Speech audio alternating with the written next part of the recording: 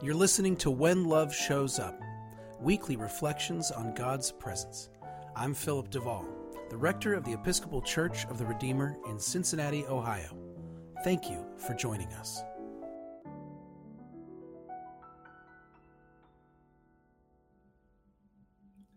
I was 20 years old, walking a trail on the side of a hill in northwestern Italy, when I heard God speak to me. I was by myself, having walked far ahead of my traveling companions, and I was stuck in my head. These particular hills are right on the edge of the Ligurian Sea, and every single view is breathtaking, and I was paying attention to none of them. I was too busy being heartbroken. Throughout college, I was mostly involved with one person, and our relationship ended and began again a couple times. This was one of the times it had ended. I rounded a corner and looked up and outward despite myself. Water. So much water. And I remember thinking that this sea had been here so long before I was ever a person, and would be here so long after I was gone. I was so small. My sadness was so small. There was so much more than me. Look, I know this was not the most profound or original thought, but I was a heartbroken 20-year-old in Italy.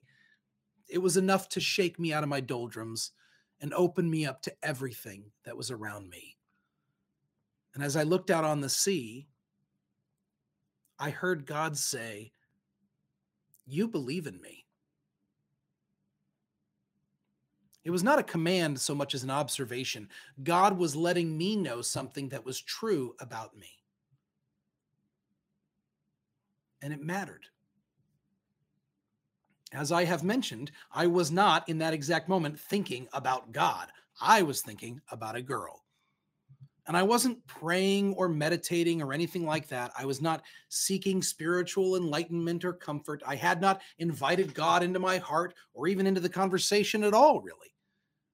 But there God was, telling me I believed.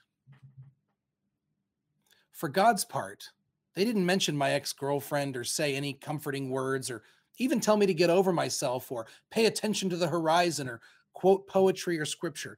God didn't wait around for any follow-up questions. Just, "You believe in me." I had been raised Christian, but had left my church as a teenager with no intention of returning to organized religion. I had not been traumatized, and I did not leave angrily, but I left. And I increasingly did not see a place for myself in it. In the intervening time, I self-described as Christian, but spent a lot of time really wondering if I believed God was real at all. It really bothered me that I couldn't prove God's existence. I mean, it really bothered me. Somehow in my childhood, I had assumed God was obvious. And when God became anything but obvious, and the church could no longer guilt or scare me into saying I believed, God shifted to an idea or a concept more than a divine being. I was even slightly embarrassed that any of this God stuff mattered to me. It did not seem very cool to care, but I did. I always did. I had no idea what to do with God. And then God spoke. "You believe in me," God said. And in that moment, I knew that it was true. And at least for that moment and a few moments afterward, I didn't feel the need to prove or argue or guarantee it. I just knew I believed in God. What's more, I knew I was Christian. My faith has taken many turns since then. So many things are not clear to me. Sometimes I wonder if it's all made up. Priests aren't supposed to say that, but here we are. Time and time again, I keep realizing I believe. And whenever I do, I remember that moment. I know what I heard. That was my conversion. That was the moment I decided to act as if.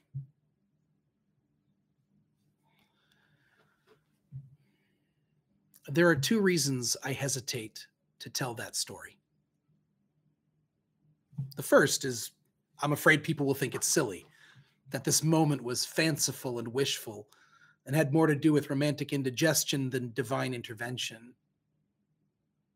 You have hinged your faith on that, I hear you say.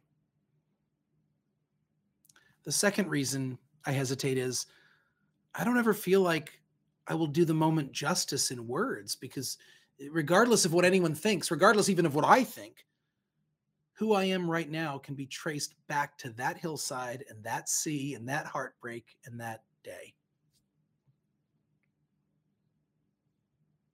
Maybe there's a third reason I don't talk about this. When I do tell people this story, they often confess they have not had such a conversion experience themselves. And I feel strange because I don't feel better than them, more holy, more enlightened.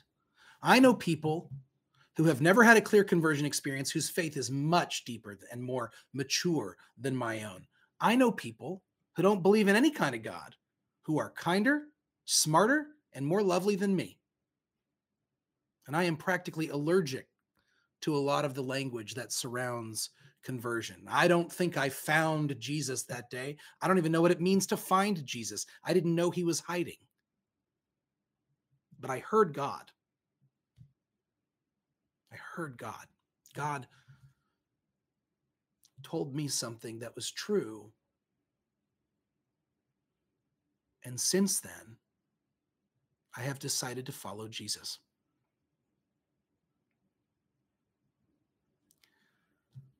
My story is just that, my own.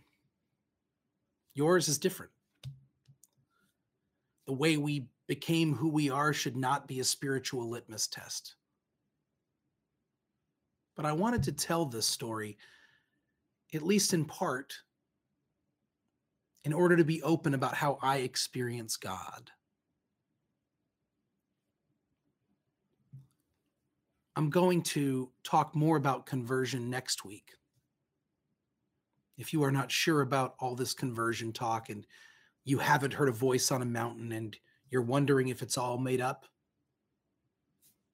next week is for you. Stay tuned. This has been When Love Shows Up, a podcast of the Episcopal Church of the Redeemer. From Cincinnati, Ohio, the Queen of the Midwest, the crown jewel of the Buckeye State, this is Philip Duvall. Remember, you are blessed and you are a blessing. Thank you for listening.